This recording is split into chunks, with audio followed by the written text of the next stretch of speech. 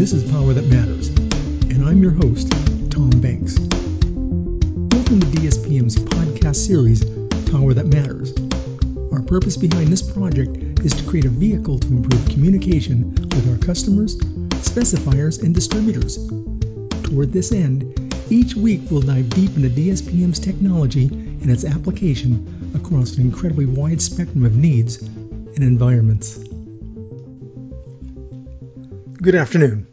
I'm Tom Banks, Director of Marketing for DSPM, and your host of Power That Matters.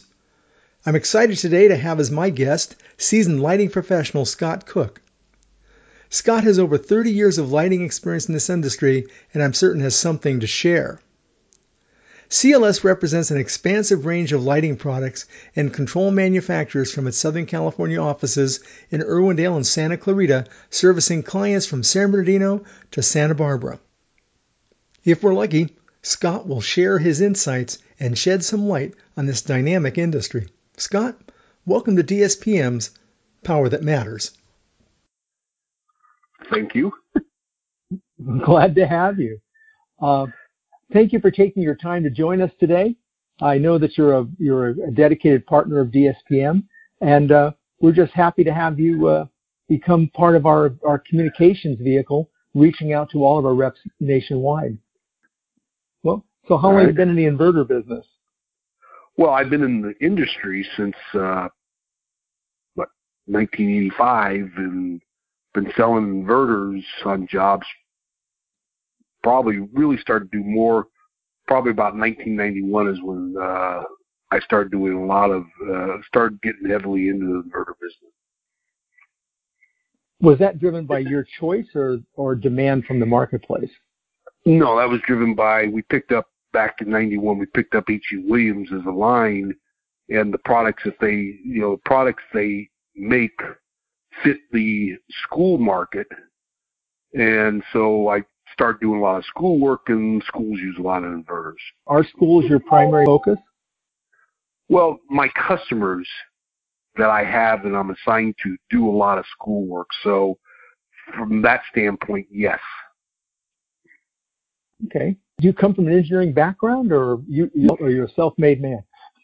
I'm a sales. I learned from the ground up in the lighting industry. Welcome to the club. I know that feeling.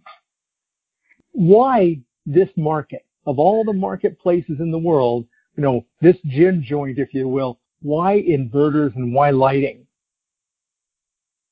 Well, I went to work for my father. I was 24 years old and didn't know what to do with my life, so I told my father to put me to work, and I learned industry through that, and one thing led to another, and I started selling lighting in Southern California, and next thing you know, I'm selling inverters with the school work I do.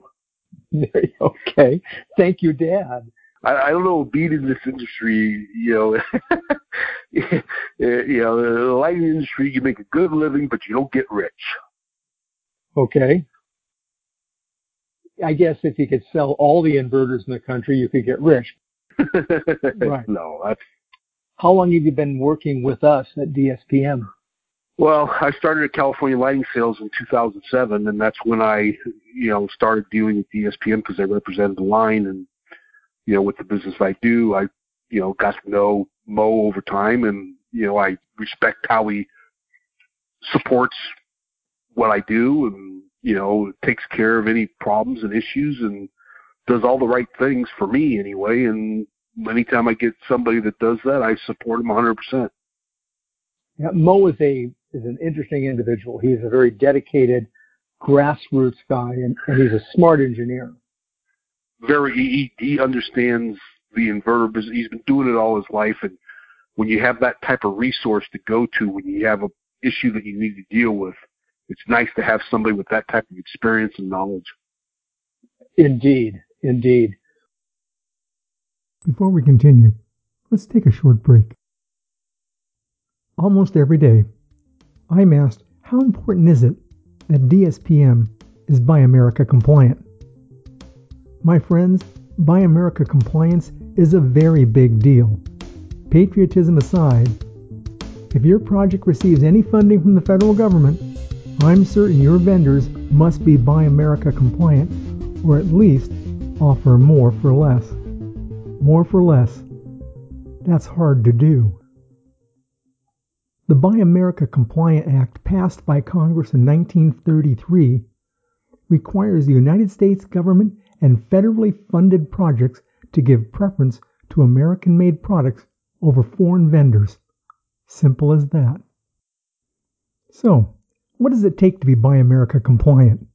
Basically, more than 50% of the product's parts cost must be manufactured in the U.S. So if only 49% of a manufacturer's cost of parts is domestic, the device is not Buy America compliant. The good news, however, is DSPM is fully Buy America compliant, and our inverters are built right here in the good old USA. DSPM's Buy America compliance relieves our partners and clients from yet another burden, distraction, and concern. Before we continue, if you ever need help with any of your projects, you can reach DSPM toll-free at 877-377-6769 and ask for Pedro, Sandra, or Vince. They understand our technology, your needs, and are here to help. Let's return to our conversation with our guest. When I talk to young people getting into this industry or any business, they're always asking, how do you get through the gatekeeper? And in our world, you and I, the gatekeeper is fundamentally the industry specifier. Whether they're an engineer or an architect, somebody is making this specification decision. But it's a matter of building that relationship. How do you get into relationships with specifiers? Well, first off, the problem with people entering the industry, or in general what I believe, is the work ethic from the younger generation just really sucks. You know, I always tell somebody who's just starting out, you can be really successful. It's real simple. Just get your ass out of bed every morning, stay up as long as you have to do to get the job done. If you do that every day, eventually you're going to be highly successful. As far as inverters go, the engineer is the one that specifies the inverter. The engineer gets to have a choice. And the engineer doesn't choose the inverter because of the product most of the time. He chooses the inverter because of the relationship he has with the salesman. So sure. to get that specification, you have to build a relationship with the specifier. And back in 1993, I went through this. I had a hard time. I'd call on these engineers, but I wasn't getting anywhere. And back in 91, we took on H.E. Williams. 93, Williams does these trips, and we went back to Table Rock Lake, where they have a big cabin, and we take a bunch of people back there, and they do these fishing trips, and they had one boat, one guide, one customer that would go out on these fishing trips. And we spent we get there Thursday night. We spent the Friday going to the factory. By 2 o'clock, we were out of there, and we spent the rest of the time, basically getting to know each other. And I took some customers back to that trip, and I learned from that trip how you build a relationship. It has nothing to do with product. It has everything to do with getting the customer away from the office, quite frankly, getting them into a closed area, wake up with them in the morning. By the end of the trip, you have a relationship, and he's going to start using you. It's that simple. Okay. And I started from that. I started doing, when I owned Nuco Lighting, I started, I did trips. I'd take, 15, 16 people down, or 12 to 14 people down to Cabo every year, and do fishing trips. We went to Vegas. We went to Tahoe skiing. I did all of it to entertain these customers. These customers that I have now are more my friends than they are customers, and so they support me. So it's really about relationship building, not about solution providing. For the most part, you don't get to the table solution providing unless you have the relationship first, so they bring you into it. This is for the engineer, all right? Engineers, when they specify product, pretty much they can use it. There's 20 different manufacturers of almost every product, and so who do they use? Well, in some cases, there's exclusive product that they have to use, that they use because of the quality, it's unique and nobody has it, but that's rare. So the question is, who do they go to? They go to the people they know, they ask them to help them out, and then they you then as a salesman help them through it. But if you don't have the relationship, you don't even get in the front door. And you can spend 5, 6, 7 years calling on engineers, trying to build that relationship, and eventually you will. If you keep calling them, eventually get there. But if you're just starting out, it takes 3 to 5 years minimum before you get to know them. Or you can take them out for a weekend, and all of a sudden you have a relationship with them. I didn't want to wait 3 to 5 years. I wanted to get a relationship with the key people that I wanted to do business with, and I did. And so today I have a lot of friends. I call them friends. They're really not, specifiers. They're my friends, and so we do other things other than sell product, and that's why I'm successful. I don't know how other people do it, but that's how I became successful, building those relationships with some very key people. And that works across the entire spectrum of your product line. For what engineers specify, architects are different. Architects are specifying something because of how it looks. And so now you're talking about a little difference in architects, a little bit harder to build that relationship because it's all about a look. And if you don't have the look, then it's not going to help you. Lighting designer is all about looks and performance. So you have to have the product to sell to a lighting designer. That relationship is different. It's when it comes to engineers, you got to get the relationship to get the specification. You still need to get it with architect, but it's not quite the same. Inverters are specified by the engineer, not the architect, not anybody else. Right. They're sitting in a dark room somewhere downstairs, and they're not affecting the architectural appearance of the building. Right. All the architect cares about is, the engineer calls up and say, we need this much room. He says, I don't want to give you that much room. What can we do? I mean, that's what they fight about is space. So, but the engineer says, hey, look, we don't have a choice. You got to have the inverter. This is the space it takes, so make up your mind. When we were talking a little bit ago, you were talking about mixed residential opportunities out there that you were working with. Do you see a growing appeal or need for inverters in the residential space? Well, not in the single-family dwelling, in apartment complexes. That's where you'll see the inverters, where you have to have emergency power for hallways and, to be able to exit the building if there's a problem, and no different than any commercial building. Okay. What's your strategy for service? Inverter goes down, a problem. Is CLS handling that at the front end, or do you have your own service department? What's your secret? Well, if I have a problem, I call the DSPM up. Okay, so I don't get involved. I don't service. If I go to a job site when there is a problem, and for that problem, I'll go to the job site, meet everybody out there, and try and resolve the issue. But usually, when I do that, I have somebody from DSPM out there with me. Good. Yeah, we're happy to be there for that purpose. You and I are older guys. Maybe we're not looking 10 years into the future with respect to our careers because, we're older guys. But what do you think the next 10 years holds for this industry? Oh, I have no idea. I mean, the biggest change we had was going to the LED market from fluorescent. That was a huge change. Title 24.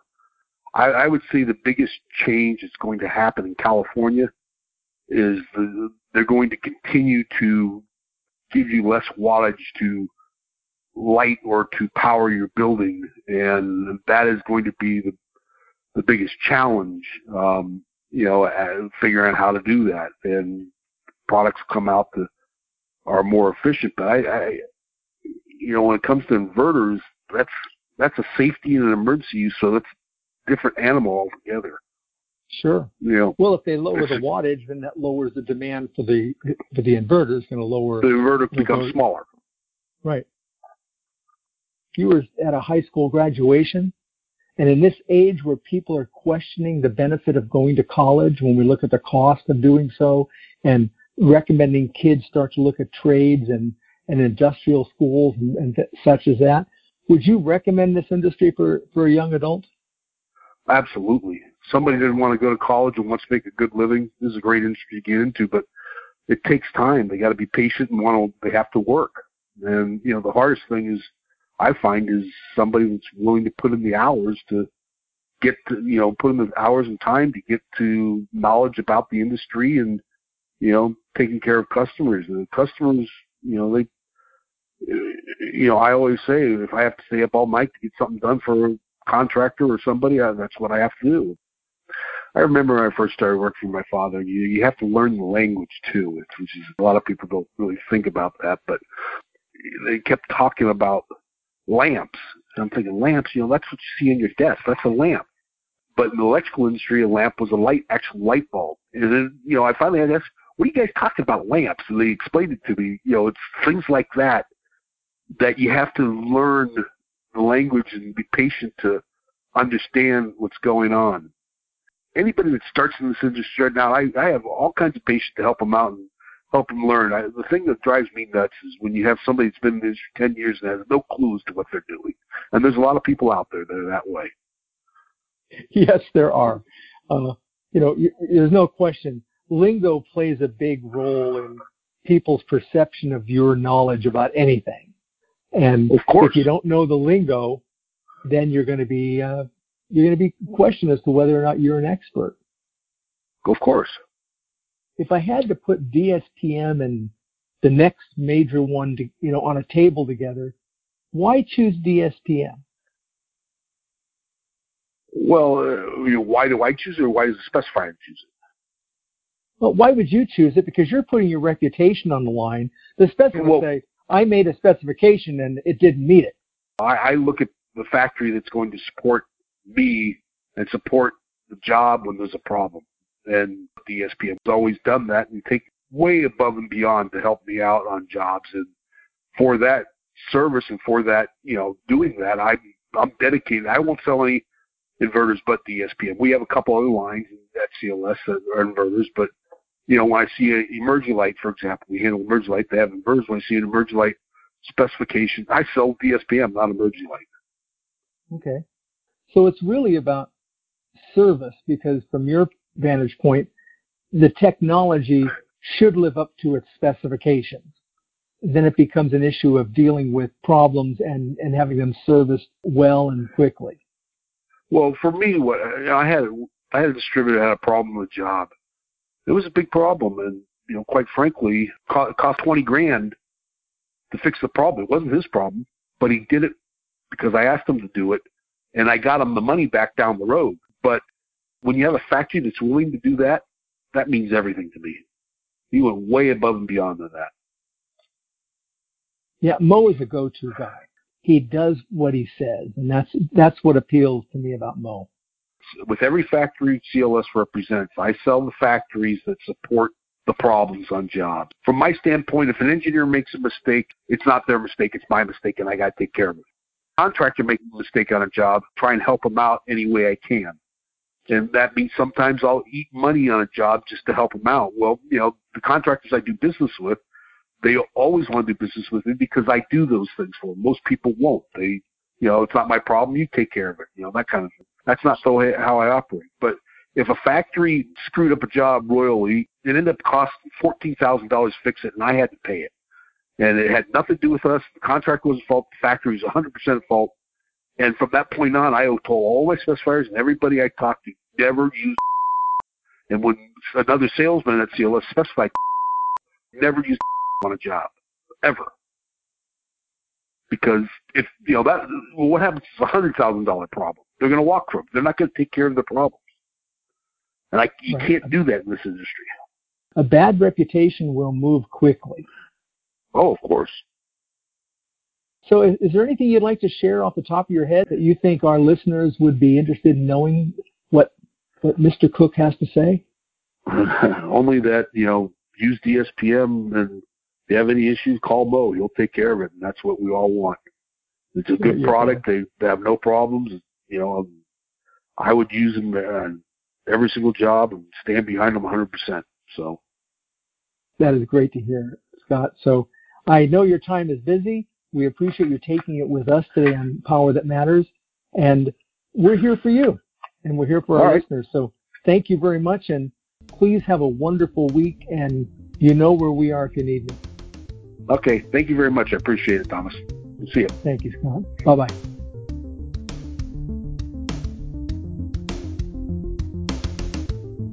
Well, that brings this episode of Power That Matters to a close.